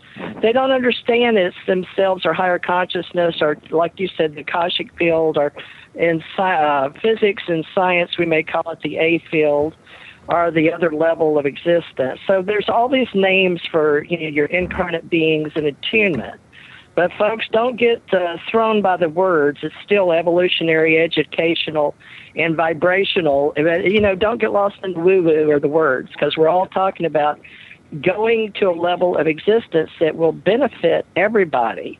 And once we stop our self-limitations. But there's some people that throw in the defense mechanisms, and we're trying to get past that and have fun with all this. So go ahead, Janet, back to you. So, there's some knowledge here, and there's a reason the four of us are together, because it's going to bring in a higher frequency once we all start master teaching this. Do you still do the teaching? Do you still do teaching on this stuff? Well, I haven't for 30 years. The government, they moved me from Hawaii on my planetary level. I was teaching about Andromeda and how we were working. They shut me down and brought me over to work for President Reagan direct with my husband. So I was giving out too much information too quick in Hawaii to agents and planetary people that were coming over from Japan. And, I had people coming in from all over the world, Germany, and I got too big too quick. So they relocated me to the States. But, I can teach, sure, if they'll let me. But I don't know if they'll let me teach or not. Janet and I have been playing with this and to see getting our feet wet for how many years, Janet? Since 93? But, it's worth teaching the higher levels. I would be interested to see like a Skype call or a video Skype call between you and Desta where you both compare how it's done, because, that's what Desta did, is she learned by watching people like you who are tapping into this and how do you get into theta and how does this work. And I think Desta could probably learn a lot from the techniques that did you learn the techniques from the government, or how did you learn your techniques? Well, actually, direct, but I wrote the book on it. It's called Psychic Awakening Classes, and it's the Ascension Ancient Mystery Schools. And we set up a foundation of self-improvement and well-being, and we taught this at the Ascension Center. And you happen to be on our radio show. This is for extraterrestrials and people. They had a big thing at the Hilton Hawaiian Village for me as an alien and extraterrestrial, and we had one of the gentlemen off of the ships present me with a staff with all the crystals, and he wore a tuxedo. It was a really big deal. We had 300 to 500 initiates there, and nobody knew each other. It was all amazing that they all showed up at the Hilton Hawaiian Village. There were still men in black everywhere guarding it and stuff, but I know some of the main players. And because the original crew, we gave original Ascension certificates to. But that was in 93 before the government shipped me out. But it's a wonderful book, and it's a wonderful foundation. But, yeah, we were trying to teach people, but they took me off of that because it was too much too quick. But we were discussing the whole entire universal plan, the spaceports, all that kind of stuff. So it's I think it's part of this whole thing that we're doing, Grant, you know. But what do you feel like your part is above all this? Because I really need to sort of get you to get to the next level above where you're at now. I really feel that. But I'll be more than happy to help if I'm allowed to. And Janet and I have not established that yet. Yeah. So all we can do is try it. Yeah. Well, yeah, but Janet and I, we're working on it, Grant. But yeah, you're definitely Janet, did I tell you, Grant? I told you before. Grant, you're a big part of this. Mm-hmm. Yeah. You do know that, right? Yeah. The way I work is I just sort of follow wherever rabbit hole I'm getting dragged down. I just sort of open myself up, and whatever happens, like we had the story where Desta and I are going to this meditation at Mount Shasta, and Desta gets the phone call on her cell phone from an alien, which was like kind of weird. And that led to the latest thing I'm doing, the thing with the Zendras. The CIA is trying to get out the story of portals. Ron Pandolfi and these people are trying to dump this idea that there's portals into the consciousness. And we're doing the Zendra thing, which is the South American contactees from a lot of them are associated with Project Rama, and that's how Desta and I got involved in this. We were just going to support this Caterina Castillo to do this meditation thing for world peace at Mount Shasta, and suddenly I get dragged into this whole story of these Zendras. So we're talking to these people who have been in these interdimensional Zendras, face-to-face with aliens, and the messages they got, and just to me is the most fascinating story I've seen in a long time. So we put all the interviews, we interviewed all these people. You were in there, did you see this? And so that's the story I'm sort of working on now, and that again goes to this idea, you know, with the portals and the Zendras, that it's not the physical world people think it is, that it's much more complex when you get into what's actually going on. Well, we've been working with portals all over, but most people, once you said they're trying to, they have portals all over the world. Are you talking about the reality of the portals? Are you talking about, are you personally? Well, define portals for me, like in terms of the government, because I really didn't know anything about portals till a year ago. Like I just follow, and I guess I got dragged into this. And Ron Pandolfi, if you know, he's, you know, this high-level CIA guy that runs the Weird Desk. And his wife, the story is that his wife is from the other side of the portal, that, you know, she's not actually from here, and she controls the portal, and they briefed Donald Trump on it, and this stuff they're putting out on this board. Like Ron is putting this, he's directly posting now on this board, and that's the thing. So I really didn't know about portals. Yeah, but that was so funny. That's the moneymaker. That's just one level of it. But realize this stuff is real, and it's been out there forever. It's just been controlled by people that want to make money define off a portal of it. to me, because we get a lot of offers. Like Desta and I were in Toronto, and we had two people said, okay, we'll take you through a portal. There's a portal here, a portal there, and nobody ever gets back to us. So define for me, what is a portal? What's going on? Does the government know about this? And what's the importance of portals? Because I've just sort of gotten into this, and you seem to know. Well, there's various levels of portals, like you said, depending on what level of existence and what level of knowledge and the need to know. So the need to know has to be there, and that's what's been controlled by the government. That's out there for money and to keep the industry going, because it's a huge industry. There's the portals like we have in movies, such as Stargate, dialing them in. So the original portals were like the places that they have over through, I guess, hundreds of thousands of years. They put up places like the Stonehenge, places like that. That's the other commercial part that they think that religions took over. But these were actually places where the grid was set up like the pyramids. So there was the original like you call, or we all call, the Akashic field, where all the psychics before we had the internet set up to. Then the A field above that. But there's various levels of existence out there in space. But when the government talks about it, there's the level of reality that we know portals exist. We just can't predict where they're going to show up. Then there's the portals that are, for television, so our minds can grasp it. So the one that's most famous are the ones that we started using with government contractors when we started with the Philadelphia experiment. We started with when we opened the ozone with atomic bombs, I guess. And so, the government and everybody's been tracking all that since we started playing. And so apparently the portals that you would be wanting to know is how do they tap the consciousness. Now, that's a different level of energy. They talk about opening up your own mental portal with your chakras and opening up to higher consciousness. And that's what most people have been teaching for hundreds of thousands of years, and we call them back in the pyramids, they had the ancient mystery schools.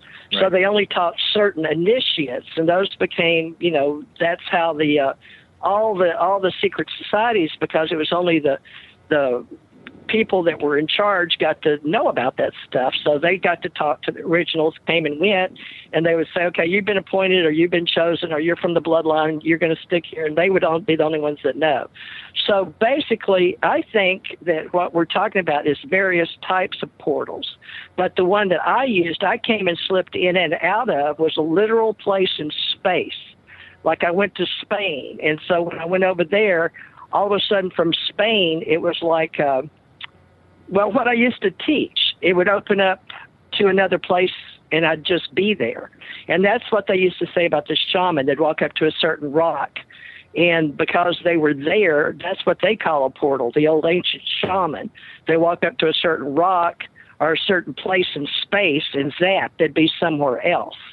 So we know those existed at one time or another.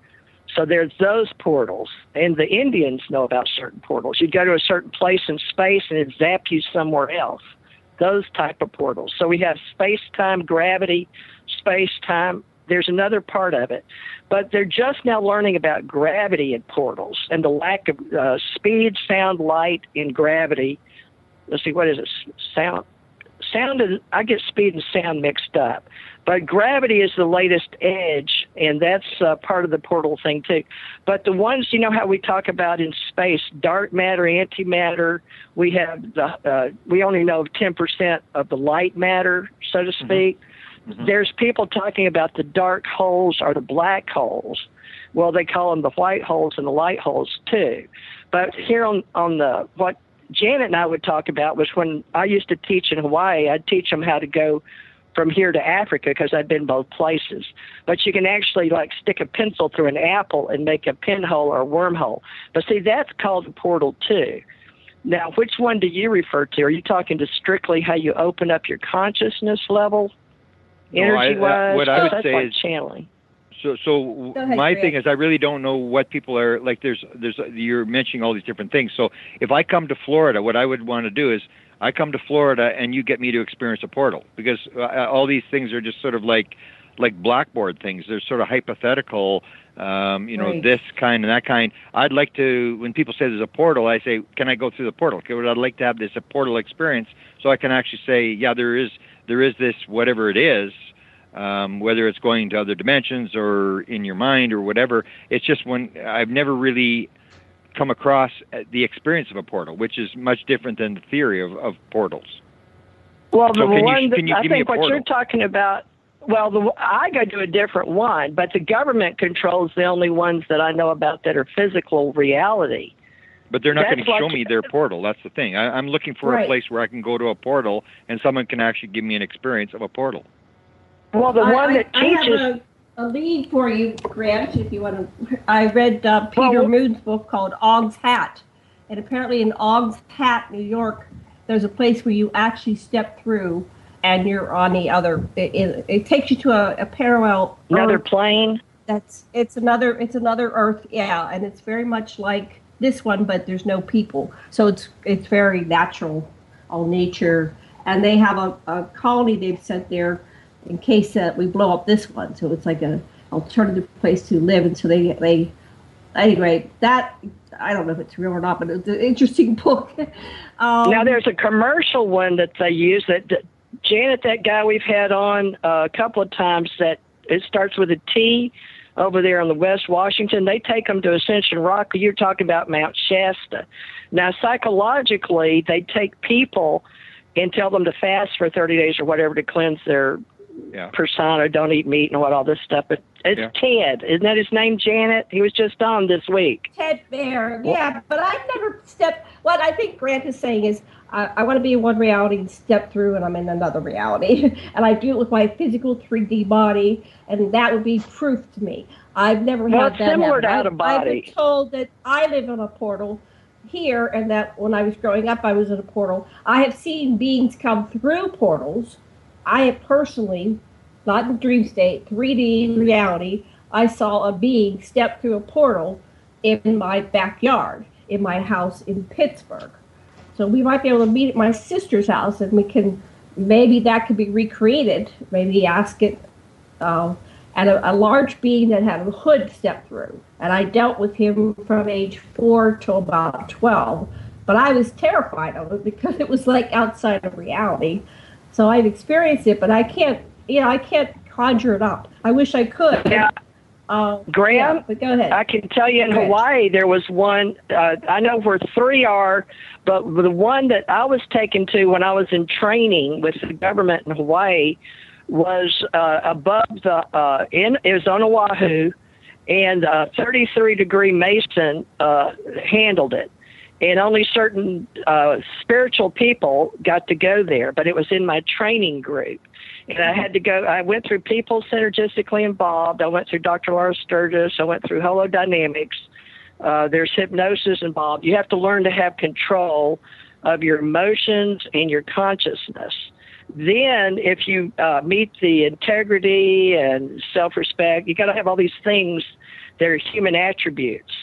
Then they will literally train you to go up the mountain, and you go way up this mountain, and it opens up like a bubble, and you can see below. You can see over to Waikiki, and you can see Diamond Head in one of your visions of where you are in this reality.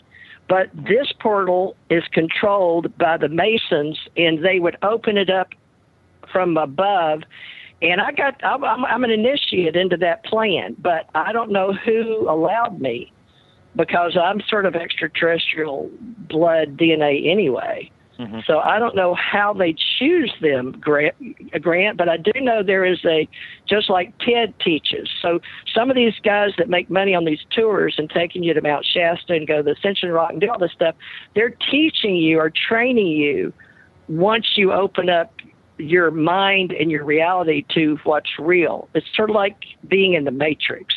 So a lot of this woo-woo stuff is at least to teach you the basics, and then you go to really being allowed to work with the people that really do it.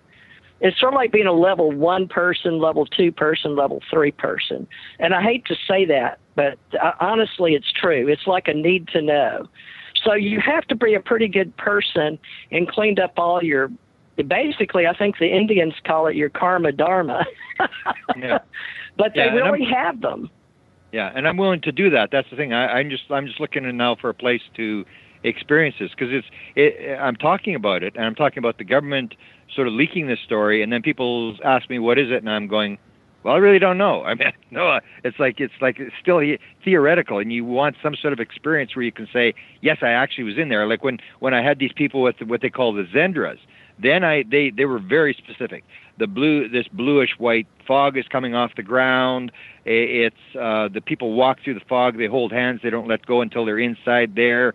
Then once they're in there, they can see the alien, and the alien is interacting with each person separately, and everybody's telling the same story. So then I sort of know what they're talking about. Or these domed ones. They have domed ones that are, the aliens create like a bubble, and it's only a half an inch thick, but it's about 30 feet high, 40 feet long. We've got videos of these things, and then it's sort of like I can sort of describe. But the problem I have is when I'm trying to talk about it, and then people say, well, what is it? And I'm going, well, I've really not been in one, and it's always becomes this theoretical thing as to what it is. I would sure like to experience one. Whatever I got to do to go through it. Yeah. Well, there was at least 16. I'll tell you real quickly. In Hawaii, there was the initiate process of cleaning up your own junk and, your psychological and all that, because it's just like seeing a UFO. If you're not in tune or if you're scared or in fear, of course they're not going to work with you, because you have your own stuff. You have your own humanoid problems. So you got to get past all that. So that's why all the woo-woo stuff you go through that people don't believe in, but it works. But then there were 16, and they all thought they were clean and they'd all gone through this or that, or, the shaman or the 32 schools or the ancient mystery schools, or they were Masons or whatever. Out of that 16, only about 14 of us, we left 2 at the fire. There was a big fire, bonfire thing. It's an initiate thing, and you go over the water, and you have to go through this meditation and all this crap. And anyway, you go across the stream, and then you go up this mountain. And we were down to 9 halfway up, and then after 9, 2 of them went to sleep. It's like something off of Steven Spielberg Contact, because I know all these stories are the same. And then there was only me and 2 guys, and one guy hurt himself, and he had a staff. He was the Indian shaman-looking dude that you'd think would make it to the top, and he didn't. Only me and one other guy made it to the top. So we sort of felt chosen, me and one guy. And it was very special. But and I remembered it, and it put me in a amazing thing, because I've already had my UFO experiences and worked with beings. And then this was before I got to work off planet. So this was part of my initiation before I got to put my whole story into reality, going, oh, my God, this is real, and got to go do the investigations and all that kind of stuff. Well, actually, no. Let's see, 80 to 93. No, I was in the middle of my government work and my initiation. Oh, my God. So I'd already been to Washington, D.C. and had the retina scan and the polygraphs and the medical and all that. No, this was really heavy stuff. So, but the shaman part of you, the reality is you can't smoke, you can't drink, you can't drug. You got to have a clean vessel. And then you have to do your psychological work. And then the government knows those that do and don't, because they monitor you your entire life. And then they give you this need-to-know clearance level stuff, And then you work with, you always have to have a basic. That makes a lot of sense, because that makes a lot of sense what you're saying about you have to do. I don't drink, I don't smoke, I don't do drugs. I've been surrounded with it all my life, but I never liked it for some reason. It's like I was in a different level. It's like, no, I don't want to do that. But then when I came and I met Dr. Lesson, I did all this psychological stuff. That's when my contact just started coming like daily. Right, right. They work with you if they like you, if you can pass their little human test. So let me ask. Let me ask a question then. Go ahead. You're talking about the government sort of having this understanding and the training. Are the government good guys or bad guys? When they control this technology, you dealt with them. Are they on the light side or the dark side? We have various levels of government. We have various levels of need to know. We have those that go in believing in the truth. We have those that are initiated into the extraterrestrial level of being a real human that works for the real good. But we also have humans that are dark side, and they choose to do the dark. They're the dark hats. We have the light hats. And we have the dark hats. Let me ask you then, but if you got the dark hats, how can if you got to clean up your thing to experience this portal thing, and how does the dark side guys get access to this if they're... Well, the government, you asked me about the government, remember, so stay on track with the government. The government has internal people of all levels of existence. Like we used to say there was no bad FBI agent. Well, we've since learned there is. But at one time, we thought we were all clean, pure, all that. And all the intelligence agencies. Think about how to become a law enforcement officer in any little town. There's the county sheriffs that you may know, a good old boy network. But there's the real big cities. You have to be clean. You can't have a record, blah, blah, blah. That's reality. Well, it's the same thing in the government. So we have various levels, and we have various levels of need to know. But think, the government is millions of different codings, just like books. Yeah. Go into a library, the library in Alexandria in Egypt. Anything that we have is levels. But we have various levels that do different things. But I'm talking about the ones who have access to the portals. The ones who have access to the portal. As far as the ones I worked with were clean. We know about the other factions. Yeah, but the only ones that get initiated, we know about the dark factions, but they were at the Galaxy Federation, the highest levels. I answered to the Galaxy Federation that answered to the Supreme High Council. Right. And the Supreme High Council worked with all the Supreme Councils in each country. We worked strictly with tectonic plates and all the heads of state around the world. They're the ones that work with the bloodlines and the ones that work who are actually controlling the plates, the tectonic plates that move around the world. Yeah. Wow. Cool. But they're clean. Tell Grant why they needed humans because we can kill. Tell the story that Tom, his encounter where they wanted to this kill. is the billion-year story. Okay, the oldest ones that we worked with, hundreds of thousands of years old. But this is even past the Gray stories and the Anu stories and the Lemuria and the Atlantis and all those. These are beings that have been forever. But the ones that I worked with from Andromeda, it's another galaxy over, but I don't like to say it because it low levels your intelligence level because people judge you by what you speak of. Unfortunately, that humans do that. But real quickly, my husband and I we'll just say, initiated into this program, okay, with President Reagan wanting to know because he'd had some UFO experiences. Yeah. So, just low-level stuff. So when the low levels wanted to know the higher levels, what happened is my husband and I were asking questions because we were from here and we went back up to be trained at the what Janet calls the secret space or USO's secret space level. But I think Richard Dolan speaks about it because Richard tries to work with a bunch of people, different levels. But the one she wants you to know about is that at the highest level, they have beings from all these other universes that work together and come and go. And the reason that the ones that were coming to this planet, some call it the prison planet, some just call it the younger one, the ones that we worked with said they found this planet. They found them. But they were human, and they found these, and they were, I guess, like Janet calls them, the Anunnaki or whatever. They know all those stories. But they worked with them and enhanced them. And what happened was they worked with them, but some of them have been putting people out in universes forever. And on this level, they had gotten where they were working. Well, we were working with them. They had no emotions. And they were the younger kids, 20s, 40, but we had some that had come over and worked with during the World War II with Germany, with some of them that were old, and they could be there, but they had to observe. But the thing was, Janet wants me to tell you, is that we have a certain gene and DNA coding, and we work here because we, over through the advancement of humanity out in the universes, the many spheres, is the fact that through the time of us perfecting our genome or humanoids, was when they would inbreed or when they would inbred or take 64 different, species and blend them together.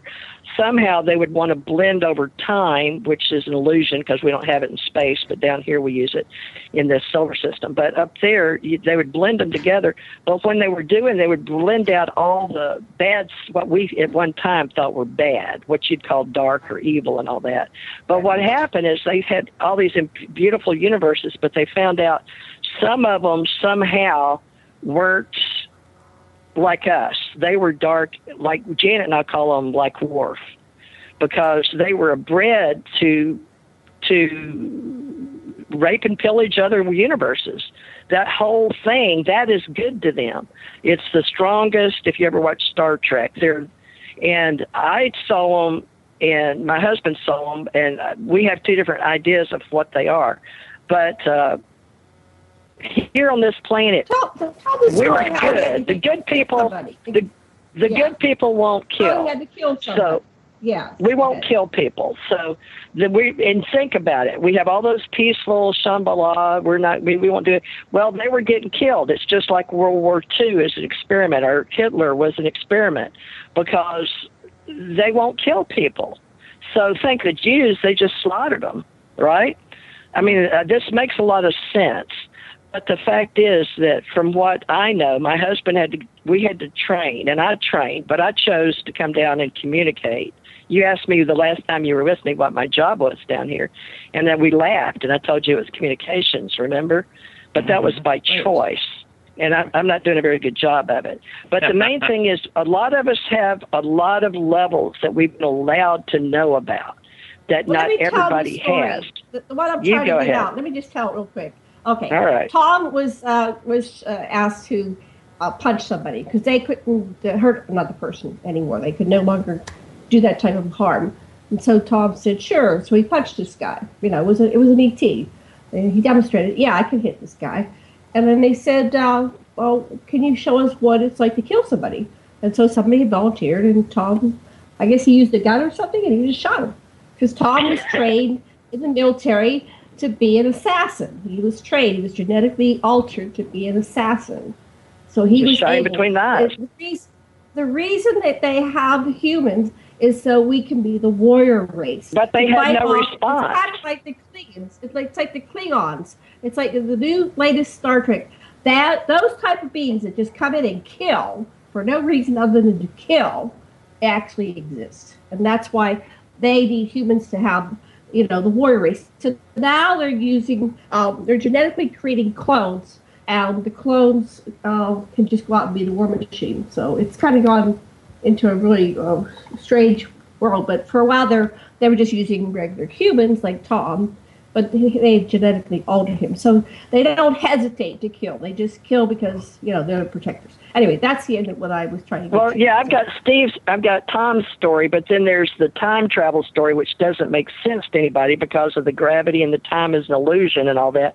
But see, we're fixing to get, if you'll help us hurry up and get past this, level 0 or 1 or wherever, the planet is, then we can get on to teaching the next existence, right? And so this guy with the CIA desk, that's hilarious, and his wife, I know all about him. Jesus, that is so commercial and so ridiculous. Whatever. But anyway, but the thing is, see, when I start talking, somehow, I mean, I've experienced this stuff, Graham, and I don't know if you can tell, but I mean, there's a lot I know, but when you tell it, people have to be able to get it. And I have to be able to find the words to tell it. And then I was teaching some stuff to try to hurry up in advance from 1990 where we could be in 2012. And I didn't do it right because they took me off that thing, which I know I was one of many people doing it. But somehow the government has always been able to control that. And all Tom and I could figure out is there's our government and their government. There's our intelligence and their intelligence, and they all work together. And it's always a need-to-know basis. Now, you're asking good questions about the good guys and the bad guys, but yes, what we can figure out is they're everywhere, even at the highest, oldest people, that because they wouldn't save the people, and they realized that all the good people would be wiped out. So they thought that everybody was good, and they found out there was a faction or another universe where the people weren't. And they were like, holy crap. And they came through and knocked out one of a whole gray, rape and pillaged a whole planet. I've got the vision in my head. And the Greys that were working on the ship, they were like, had no place to go back to. And we were like, well, how are we seeing this video? And part of the ship got in the wormhole, going through. Part of 30 of the stories got zapped in it. When the wormhole starts closing, it actually ate part of the ship, and that wasn't supposed to happen. So we had a bunch of people working on that part of the ship. But that's the story that goes back to this other place in space. So all these worms, what you're talking about, you asked a good question about portals. See, there's all kind of portals. Depends on who's talking about it, what level of clearance they've got, what level of existence they've got, if they need to know or not, because you can give people information they don't need to know too fast, and they can't absorb it anyway. Not only can they not retain it, they don't even understand. You can be speaking Hindi to somebody that speaks English. So it's still the same thing. So we're working on it, and everything to me on this planet makes sense. Absolutely. The whole picture, when you put it together, makes total sense. TJ, we're running out of time. Let Grant ask a question. Okay. Grant, ask a question. So what is your mission now? If they pulled you off this, what is your mission like today, tomorrow? What are you going to do for the rest of your life? Well, I never know if I'm going to be here from 1 minute to the next because I have various levels of existence. And so my reality is different than most people's. And even time. I mean, I'm one of these types that has to ask, what day is it? What year is it? I hate to say it, but I can go down to the beach here on Gulf Breeze and walk into what you would call a portal and be gone. So, but I'm accustomed to it. I live my life like that. So my mission is based on my connection to everything and everybody, and I sort of live in the future. I don't really, my whole existence is several layers away. I sort of say 13 dimensions away. Wow. But I'm okay with that. Wow. But I don't know how to answer that, but basically I live 1 minute at a time, 1 day at a time, because I've had minutes missing and I had to go back and put them together, and that was not fun. But now I'm okay because I realize that's just reality. That's normal. That's normal to most that get to live at that level. But I don't know if you can help me, Grant, learn to communicate. That'd be great because Janet's doing her best. Janet's been trying to interpret how many years, Janet? Well, we need help. I'm a little bit more. I'm Eric, very hippy-dippy. Janet Plant I was known for years, but I can kind of decipher and interpret what TJ's talking about because she's talking on the hyper level. I know you've been listening. Everybody's been listening to TJ, and she's like 20 steps and 30 steps ahead of everybody, just trying to put things into English. And it doesn't always come out. But I've been listening to her for so long, I understand exactly what she's saying. What I'd like to do is translate that story into, typical human English. I guess people read at the 9th grade level or something like that, most humans, right? So something that could be out there so people will understand what is really going on in the cosmos. She's got the whole story, but we've got to slow it down. TJ's very excited talking to you, Grant. It sounds like Grimm's fairy tales. Well, because Graham's always been there. I've known about him forever. But the thing is, I had to wait till you got him here. I couldn't. I've been trying to get him through his agency. Your agency in Chicago has been driving me crazy, Grant. You know who Jimmy is with Dalkin or something? Daylin We have Miller? about 1 or 2 minutes. TJ, just I'm keeping you track. Well, I couldn't do it. There's just some stuff I can't do. Janet can do what I can't do. That's her talent. There you go. So I don't even worry about it. You're here, and Grant, and you're supposed to get with me, and you're supposed to be on ET Radio. I know that. There you go. So I'm honored to do it. All right. But Janet, he's supposed to be on ET Radio according to one of his public relations firms in Chicago. And also, Janet, I need you to see about getting him with Marta Thomas on the pyramid. I need to put that pyramid grid back up. The pyramid grid, remember? We're working with Let's get Grant the last minute because we're going to go off air any second now. Go ahead, Grant. Take it right to the end. Oh, darn. I hear the music. Thank you, everybody, for listening. We'll have you back, Grant. And much fun, blessings.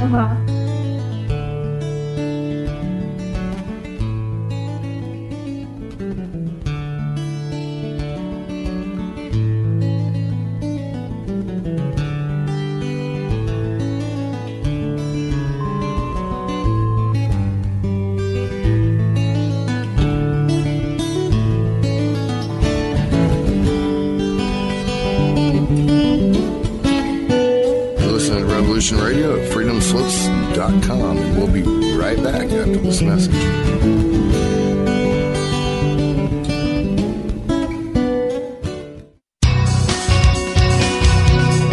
Thank you for listening to Revolution Radio at freedomslips.com. Any commercial advertising you may hear in this program is of the sole discretion and benefit of the host of whose program you are listening to. Revolution Radio does not endorse any commercial products, nor does it accept monetary compensation for on-air advertising of commercial products, nor will it ever. We are and shall remain 100% listener supported. Any product advertising on this program are considered used at higher risk, and Revolution Radio shall not be held liable for any claims or damages received from any product advertised within this program. Revolution Radio, where information never sleeps.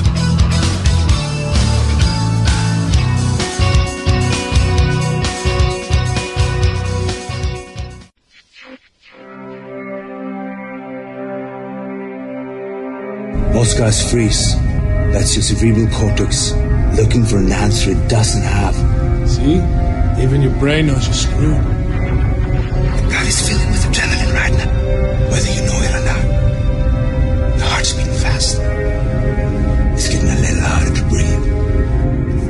The neurobiological system is telling it to run, but your knees are too weak to move. Fear is not real. The only place that fear can exist is in our thoughts of the future. It is a product of our imagination, causing us to fear things that do not at present and may not ever exist. That is near insanity. Do not misunderstand me. Danger is very real, but fear is a choice. We are all telling ourselves a story. You're listening to Revolution Radio at freedomslips.com. 100% listener-supported radio. Reporting. Benefit from no ATM fees nationwide with a Columbia Bank Advantage Plus checking account. Use any ATM anywhere nationwide for total convenience. Make any ATM your ATM. For Advantage Plus checking, receive credit up to 10 surcharges or $30 per statement cycle, whichever is less at domestic ATMs not owned by us at charge of transaction surcharge. Maximum rebate of $360 for 12 statement cycles. All offers are subject to be withdrawn at any time. Member FDIC, count on Columbia.